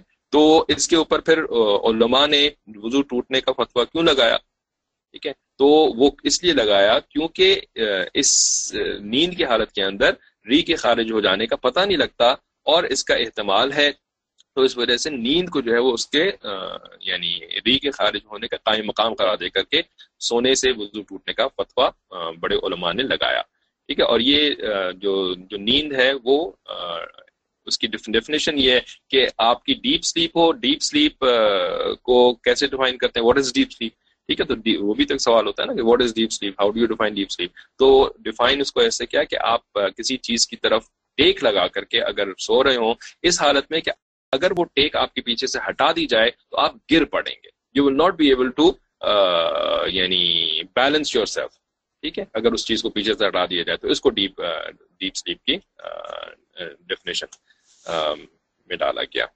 تو ڈیپ سلیپ سے پھر وضو ٹوٹ جاتا ہے۔ تو یہ شریعت کے اندر اس طرح کی نظیریں موجود ہیں جس کی وجہ سے کہ یعنی جو چہرے کا ڈھکنا ہے وہ بھی اسی وجہ سے پردے کے اندر شامل کیا گیا کہ اس سے جو ہے وہ عادتاً فتنے کا خطرہ ہوتا ہے۔ مگر امام اعظم ابو حنیفہ رحمۃ اللہ علیہ نے عورت کے چہرے اور ہتھیلیاں کھولنے کو یہ درجہ نہیں دیا کہ چہرہ کھولنے ہی کو فتنے کا قائم مقام قرار دے دیں، یعنی انہوں نے یہ اس طرح سے نہیں کہا کہ اگر کھلے گا تو 100% فتنہ ہوگا، ٹھیک ہے، یہ امام ابو حنیفہ رحمۃ اللہ علیہ نے فرمایا، ٹھیک ہے، اور امام ابو حنیفہ رحمۃ اللہ علیہ نے یہ جو قول فرمایا تھا تو یہ تابعین یہ تبع تابعین کا دور تھا، ٹھیک ہے، تھرڈ جنریشن تھی، تو اس وقت انہوں نے یہ یعنی ان کا یہ فتویٰ تھا، ٹھیک ہے، مگر حکم اس پر دائر رکھا، لیکن اس فتوے کے باوجود انہوں نے اس پر حکم دائر رکھا کہ جہاں فتنہ یعنی عورت کی طرف قریب ہونے کے میلان کا خطرہ یا احتمال ہو وہاں ممنوع ہے، ٹھیک ہے۔ تو صرف یہ نہیں کہ جی قائم مقام نہیں ہے، بلکہ اس کا دوسرا حصہ یہ بھی ہے کہ جہاں پہ خطرہ ہو وہاں ممنوع ہے، اور جہاں یہ احتمال نہ ہو وہاں پر جائز ہے۔ مگر اوپر معلوم ہو چکا ہے کہ اس زمانے میں ایسا احتمال نہ ہو، یہ بالکل شاذ و نادر ہے، اس لیے متاخرین فقہائے حنفیہ نے بھی بالآخر وہی حکم دے دیا جو ائمہ ثلاثہ نے دیا تھا، یعنی امام شافعی، امام مالک اور امام احمد بن حنبل نے جو حکم دیا تھا نا کہ نہیں یہ حجاب کے اندر ہی شامل ہے، اس کو کور کرنا ہے، ٹھیک ہے۔ تو پھر متاخرین یعنی جو لیٹر حنفاء یعنی حنفیہ اسکالرس تھے، انہوں نے بھی یہی حکم دیا کہ جو ان عورت کے چہرے اور ہتھیلیوں کی طرف بھی نظر ممنوع ہے، کہ جوان عورت کے چہرے اور ہتھیلیوں کی طرف بھی نظر ممنوع ہے۔ اچھا، اب اس کا حاصل یہ ہوا کہ اب باتفاق ائمہ اربعہ یہ تیسرا درجہ پردے کا ممنوع ہو گیا کہ عورت برقع، چادر وغیرہ میں پورے بدن کو چھپا کر مگر صرف چہرے اور ہتھیلیوں کو کھول کر مردوں کے سامنے آئے۔ تو یہ جو تیسرا درجہ تھا نا جو پیچھے ہم نے پڑھا تھا، تو یہ ممنوع ہو گیا کہ چہرہ اور ہتھیلیوں کو کھول کر کے سامنے آئے۔ اس لیے اب پردے کی کہ صرف پہلے ہی 2 درجے رہ گئے، ایک اصل مقصود یعنی عورتوں کا گھروں کے اندر رہنا، بلا ضرورت باہر نہ نکلنا، اور دوسرا یعنی برقع وغیرہ کے ساتھ نکلنا ضرورت کی بنا پر بوقت ضرورت و بقدر ضرورت، ٹھیک ہے۔ اب یہ جو معاملہ ہے، اچھا یہ مسئلہ یہ بھی پڑھ لیتے ہیں، اس کے بعد اس کے اوپر تھوڑی سی بات کرنی تھی۔ یہ مسئلہ میں لکھتے ہیں کہ پردے کے احکام مذکورہ میں بعض صورتیں مستثنا بھی ہیں، مثلا بعض مرد یعنی محارم پردے سے مستثنا ہے، ٹھیک ہے، جیسے سورہ نور کی تفصیل کے اندر ہم پڑھیں گے کہ محارم جو ہیں وہ اس سے مستثنا ہیں، محرم جو ہوتے ہیں، اور بعض عورتیں مثلا بہت بوڑھی عورتیں، ٹھیک ہے، تو وہ بھی پردے کے عام حکم سے کسی قدر مستثنا ہیں۔ ان کی تفصیل کچھ تو سورہ نور میں گزر چکی ہے جو کہ ابھی ہم نے پڑھنی ہے، کچھ آگے سورہ احزاب کی ان آیات میں آئے گی جس میں یہ استثناء مذکور ہے، لیکن ہم ابھی اتنا ہی بس پڑھیں گے۔ سورہ احزاب کی مزید آیات کے تحت جو ہے وہ اتنی زیادہ تفصیل نہیں ہے، تو انشاءاللہ وہ سورہ نور کی تفصیل کے اندر مکمل کور ہو جائے گی۔ اب یہاں پر نا ایک پوائنٹ ڈسکس کر کے تھوڑا سا وہ آگے چلیں گے، وہ یہ ہے یعنی آگے تو کل ہی چلیں گے، لیکن وہ یہ ہے کہ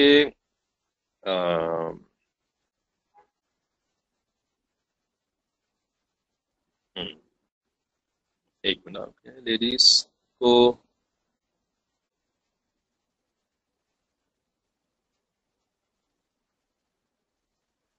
تراویح کا مسئلہ پوچھا ہے انہوں نے کہ لیڈیز کو تراویح پھر مسجد میں جا کر نہیں پڑھنی چاہیے، نہ چاہتے ہوئے بھی نظر پڑ ہی جاتی ہے جب مسجد سے نکلتے ہیں۔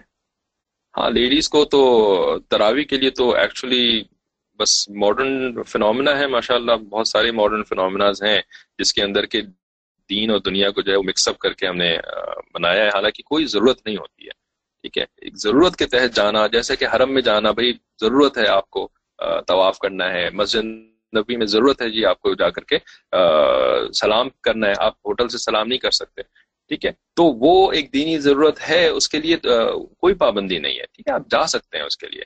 لیکن تراویح پڑھنے کے لیے اب بس گھر سے نکل، اب وہ گھر میں وحشت ہوتی ہے، گھر اچھا نہیں لگتا، لڑائی جھگڑا ہوتا ہے یا جو بھی ہوتا ہے، گھر میں دل نہیں لگتا، ٹھیک ہے، تو بھائی اس کا حل یہی رہ گیا ہے کہ جی آپ عبادت کرنے کے لیے اب وہ گھر سے نکلنا شروع ہو جائیں، ٹھیک ہے بھائی، چلیں آپ شوہر کے ساتھ ایسا معاملہ رکھیں کہ آپ ان کے ساتھ جو ہے وہ کبھی نکل جائیں، آپ کو منع نہیں ہے۔ اس طرح آج کے دور کے اندر اتنی یعنی کوئی ایسی ریسٹرکشن نہیں ہے کہ کبھی باہر نکلیں، سیر و تفریح کے مقام کے اوپر جائیں، رشتہ داروں کے گھر جانا تو ویسے ہی ہر دور ہر زمانے کے اندر جو ہے وہ اس کی کوئی پابندی نہیں ہوتی ہے، اور آج کے دور میں رشتہ دار ہیں ان کے گھر بھی چلے جائیں، اور رشتہ دار اگر نہیں ہے تو ایسی سیر و تفریح کے مقام کے اوپر جائیں، ضرور سے جائیں، ٹھیک ہے، جانا چاہیے، ہر وقت کا ایک وہ مشغلہ نہیں ہونا چاہیے، لیکن جانا چاہیے، اور یعنی کبھی یعنی ایسی جگہ کے اوپر خصوصاً اگر سعودی عرب میں رہے ہیں تو ابھی بھی الحمدللہ پارٹیشن کے ساتھ ریسٹورینٹس کے اندر بیٹھ کر کے بھی کھایا جا سکتا ہے. تو ایسے معاملات جو ہیں وہ فیملی کے ساتھ کرنے چاہیے. لیکن اور ایون مالز وغیرہ کے اندر ضرورت کے تحت شاپنگ کرنے کے لیے جانا ہے تو اس کے لیے بھی جا سکتے ہیں, جانا چاہیے کبھی کبھی شاپنگ کے لیے, اور مردوں کو بھی یعنی عورتوں کو بھی جانے کی ضرورت پڑتی ہے. تو یعنی عادت بنا لینا کہ نہیں جی بس تو اب تو وہ یعنی دل میں کچھ ہو رہا ہے اور پھر اب بس مال جانا ہے مجھے, بس مال جانا ہے مجھے, تو پھر یہ تو مردوں کے لیے جائز نہیں ہے, عورتوں کے لیے کہاں سے جائز ہو جائے گا. دوسرا یہ کہ تراویح وغیرہ جو ہے وہ تو پھر یعنی بس شوق ہے بس ہمارے بہت سارے, تو اب شوق کی تو کوئی انتہا نہیں ہوتی ہے نا. بہرحال مسجد میں اجتماعی دعا کرواتے ہیں جس کی بھی فضیلت ہے ہمارے مذہب میں. نہیں جی, فضیلت اجتماعی دعا کی اس لیے نہیں ہے کہ جی آپ دوسری چیزوں کو یعنی جو ضروریات ہیں اور جو زیادہ اہم چیزیں ہوتی ہیں, دیکھیں یہ ساری چیزیں جو ہے نا یہ ایک کلاس میں بھی کور نہیں ہو سکتی, اور اس طریقے سے یعنی ایک کامن آنسر ہر ایک کے اوپر فٹ بھی نہیں ہوتا. ٹھیک ہے, اس وجہ سے نا ایک ہمارے دین کے اندر ایک لازمی جز ہے ہمارے دین کا, لازمی جز. ٹھیک ہے, وہ لازمی جز کیا ہے کہ ہماری زندگی کے اندر ایسی شخصیات ہونی چاہیے جو کہ دینی علم اور سمجھ بھی رکھتی ہوں. ٹھیک ہے, اور وہ ہمارے احوال سے واقف بھی ہوں. ٹھیک ہے, وہ ہمارے احوال سے واقف بھی ہوں, مردوں کے احوال سے زیادہ واقف ہوں گی اور عورتوں کے احوال سے بھی تھوڑی بہت ان کو واقفیت ہوتی ہے کہ اس گھر کے اندر, اس خاندان کے اندر کس قسم کے حالات چل رہے ہیں. تو ایسے لوگوں کے ساتھ ہمارا ایک تعلق ہونا تاکہ ہم اپنے ذاتی سچویشنز کے اندر ان سے مشورہ کر سکیں اور وہ ان بائسڈ ہمیں مشورہ دے سکیں, کیونکہ ان کا ہمارے ساتھ کوئی بائس نہیں ہے. ٹھیک ہے کہ جی وہ ہماری مرضی کے مطابق وہ ہمیں چیزیں بتائیں گے تو کوئی ان کو دنیاوی فائدہ ہوگا. تو اس کو کہتے ہیں ایک ان بائسڈ ریلیشن شپ ہونا. ٹھیک ہے, تو اس وجہ سے نا ہر انسان کی زندگی میں بہت ساری ویریشنز ہوتی ہیں, بہت وائڈ اسپیکٹرم ہوتا ہے. کسی کتاب کے اندر وہ ساری سچویشن نہیں لکھی جا سکتی جو کہ انسان کو پیش آتی ہیں. ٹھیک ہے, اور کسی کلاس کے اندر وہ ساری سچویشن نہیں ڈیفائن کی جا سکتی. اسی وجہ سے کلاسز کے اندر جو ہوتے ہیں وہ سٹینڈرڈز بتائے جا رہے ہوتے ہیں, اور کتابوں کے اندر بھی سٹینڈرڈز بتائے جا رہے ہوتے ہیں.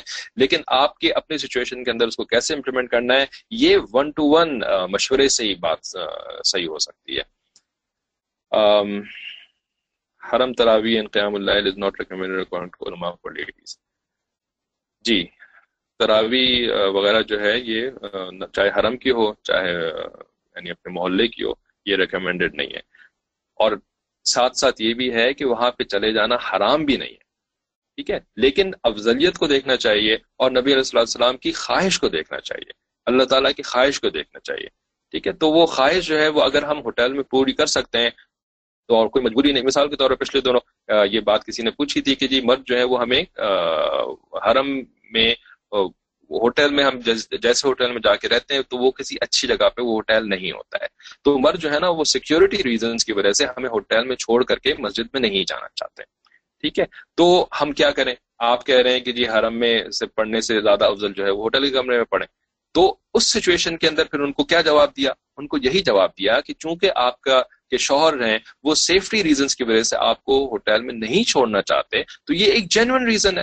Safety reason is 100% genuine reason. تو اب آپ کو چاہیے کہ اپنے شوہر کے ساتھ جائیں اور وہاں پر جو ڈیزگنیٹڈ ایریاز ہیں وہاں پہ نماز پڑھیں. تو بھئی سچویشن کے حساب سے رولنگ چینج ہو جاتی ہے نا. کوئی حرام والا معاملہ تو نہیں ہے کہ حرم میں جا کے نماز نہیں پڑھ سکتے یا تراویح میں جا کر کے شامل نہیں ہو سکتے. تراویح کے ساتھ بھی ایسا معاملہ ہو سکتا ہے کہ آپ جو ہے وہ اپنے ہوٹل کے اندر نہیں چھوڑا جا سکتا ہے آپ کو, یا کوئی اور ریزن بن گئی, کوئی ایسی مجبوری بن گئی تو اس وجہ سے جانا پڑا ہے, تو وہ پھر ایک الگ سچویشن ہے. لیکن ایسے موقع کے اوپر آپ کو کون ان بائسڈ بتائے گا؟ یہ ان بائسڈ جو ججمنٹ ہوتی ہے نا, ان بائسڈ فیصلہ, یہ انسان کے لیے اپنے طور پر کرنا یہ مشکل ہوتا ہے, اس لیے کہ وہ اپنے آپ سے ان بائس نہیں ہوتا. ٹھیک ہے, تو اس کے اندر جو ہوتی ہیں وہ بائسز کے لیے چیزیں موجود ہوتی ہیں, اسپیشلی جو نفس ہوتا ہے اور شیطان جو پیچھے لگا ہوتا ہے, تو اس وجہ سے نا اس کے جو اپنی ججمنٹ ہوتی ہے, سیلف ججمنٹ ہوتی ہے, وہ بائسڈ ہو جاتی ہے, وہ ان بائس نہیں رہتی ہے. تو اس وجہ سے نا ایک مستقل کا تعلق ایسا ہونا چاہیے کہ ہم علم والوں سے اپنی سچویشنز کے مطابق جو ہے وہ فتویٰ لے سکیں. جیسے حرم میں آپ نے دیکھا ہوگا نا کہ جی وہاں پہ جو ٹیلی فونز لگے ہوتے ہیں تو وہ ٹیلی فونز کیوں لگاتے ہیں؟ جیسے ہی آپ کو کوئی سچویشن پیش آئے فوراً ٹیلی فون کر کے وہ فتویٰ پوچھ لیں. ٹھیک ہے، تو یہ تو حرم کے اندر ٹیلی فون لگائے ہوئے. اب آپ جو ہے وہ تو اس طرح سے فون کر بھی نہیں سکتے، وہ لینگویج کا بھی ایک مسئلہ ہوتا ہے. لیکن ہماری ہر انسان کے ساتھ جو ہے نا وہ اس قسم کے تعلق والے ہونے چاہیے کہ جن سے کہ وہ اپنی سچویشن کے مطابق مشورہ لے سکیں. اور اللہ نے اس بات کو آج کے دور میں کافی آسان کر دیا ہے کہ ہم یعنی ایون فون کیے بغیر بھی جو واٹس ایپ کو ہم اس کام کے لیے استعمال کر سکتے ہیں. ٹھیک ہے، تو ایک بات جو میں کرنا چاہ رہا تھا کلاس ختم کرنے پہلے وہ یہ تھی کہ یہی معاملہ جو ہے نا یہ فتنے کی ڈیفینیشن کے اوپر بھی آتا ہے کہ فتنے کی ڈیفینیشن کیا ہے. ایک ڈیفینیشن تو ہم نے یہاں پر بھی پڑھ لی پچھلے پیج کے اوپر کہ جب میلان کا شبہ ہو، رغبت کا شبہ ہو جائے نامحرم کی طرف، غیر ناجائز یعنی شخص کی طرف جس سے کہ بات کرنا اور تعلق کرنا جو ہے حرام ہے، تو اس کی طرف میلان پیدا ہو جانا یہی فتنہ کہلاتا ہے. ٹھیک ہے، لیکن اس کو آپ تھوڑا سا وسیع بھی کر سکتے ہیں. اور وسیع کیسے کر سکتے ہیں کہ مثال کے طور پر کسی عورت کا شوہر جو ہے وہ شکی مزاج ہے. ٹھیک ہے، شکی مزاج ہے، تو اب جو عورت کا دوسرے مردوں کے ساتھ چہرہ کھول کر کے انٹریکشن ہوگا نا تو اس میں جو ہے وہ جو یعنی اس مرد کے دل کے اندر یہ شک آ سکتا ہے کہ بھئی نعوذ باللہ یہ جو ہے نا یہ جو میری بیوی وہ کسی سے بات کر رہی تھی تو وہ جو کیوں بات کر رہی تھی بھائی. ٹھیک ہے، وہ تو لگتا ہے کچھ طبیعت میں میلان پیدا ہو گیا. ٹھیک ہے، اب یہ جو شک کسی شوہر کے دل میں آ گیا، اچھا یہ شکی مزاج ہونا اس معاملے میں نا ایکچولی اتنی بری بات نہیں ہے. اس کو آپ غیرت کے نام سے بھی ٹرانسلیٹ کر سکتے ہیں. شک کو جو ہے غیرت، بیکاز یہ میاں بیوی والا تعلق ہے، یہ کوئی ایسی تعلق نہیں ہے. ٹھیک ہے، تو اگر اس کے دل میں ایسی بات آ رہی ہے نا تو آپ اس کو بہت زیادہ بلیم نہیں کر سکتے، بلکہ یعنی بلیم نہیں کر سکتے اس حادث کے نقطۂ نظر کے مطابق بلیم نہیں کر سکتے. تو اس کے دل کے اندر اگر ایسی بات آئی ہے کہ یہ جو ہے وہ اگر اس مرد کے ساتھ وہ جو میرے آفس کا میٹ تھا اس سے یہ بات کر رہی تھی یا وہ اپنے کزن سے بات کر رہی تھی، ٹھیک ہے، تو میلان پیدا ہو گیا. تو اب اس سے کیا ہوا، اس سے اس بیوی اور مرد کے درمیان ایک دراڑ پڑ گئی نا، ایک خلا پیدا ہو گیا نا، اور یہ خلا جو ہے یہ بڑا خطرناک خلا ہوتا ہے. ٹھیک ہے، اور یہ خلا جو ہے نا وہ یعنی پاٹنا بڑا مشکل کام ہو جاتا ہے. اس سے کیا ہوگا، ان دونوں کے درمیان تعلقات خراب ہوں گے، گھر کے اندر بدمزگی پیدا ہوگی، جھگڑے پیدا ہوں گے. ٹھیک ہے، اور اس سے جو ہے وہ بہت آگے تک نوبت پہنچ سکتی ہے. تو کیا یہ فتنہ نہیں ہے، یہ مصیبت نہیں ہے؟ ٹھیک ہے، تو اس مصیبت سے بچنے کے لیے اگر آپ کو چہرے کا پردہ کرنا پڑے تو کیا یہ جسٹیفائڈ نہیں ہے؟ کیا is it not worth it? ٹھیک ہے، تو اسی طرح کے فتنوں کے اور بھی اندیشے ہو سکتے ہیں کہ جن سے کہ بچنا بہتر ہے. ٹھیک ہے، اپنی زندگی میں پریشانیاں کریٹ کرنا یہ کوئی عقل مندی نہیں ہے. حتیٰ کہ ہمارے مشائخ تو یہاں تک کہتے ہیں، اب یہ بات جو ہے وہ تھوڑا سا روحانیت کے لیول کے اوپر ہے، یعنی جس کو کہتے ہیں نا فزیکلی پرسیویبل اتنی نہیں ہوتی، لیکن یہ ایک بات جو کہ مشائخ فرماتے ہیں وہ یہ کرتے ہیں کہ جو عورت بے پردہ رہتی ہے نا، بے پردہ سے مراد صرف یہ نہیں بلکہ مردوں کے ساتھ اس کا اختلاط ہوتا ہے، چہرہ جو ہے وہ کھلا ہوتا ہے نا، اللہ تعالیٰ اس کی محبت کو اس کے شوہر کے دل سے نکال دیتے ہیں. ٹھیک ہے، اس کے شوہر کے دل سے اس کی محبت نکل جاتی ہے اور اس کے شوہر کے اندر نا پھر اللہ تعالیٰ کسی اور کی محبت ڈال دیتے ہیں. ٹھیک ہے، تو یہ ایک بہت بڑا نقصان ہے جو کہ بے پردگی اور بے محابہ اختلاط اور ضرورت کے بغیر جو ہے وہ دوسروں سے باتیں کرنا، اور چاہے کزنز کیوں نہ ہو چاہے باہر کے لوگ کیوں نہ ہو، تو اس کا ایک بہت بڑا نقصان ہے جس کو کہ ہم افورڈ نہیں کر سکتے. تو بہتر یہ کہ احتیاطی کی جائے. ٹھیک ہے، اس کے اوپر میں کلاس ختم کرتا ہوں. آپ لوگوں کے میں جو سوال ہیں وہ نوٹ کر لوں گا، انشاءاللہ کل اس کے اوپر پھر بات کرتے ہیں. السلام علیکم ورحمۃ اللہ.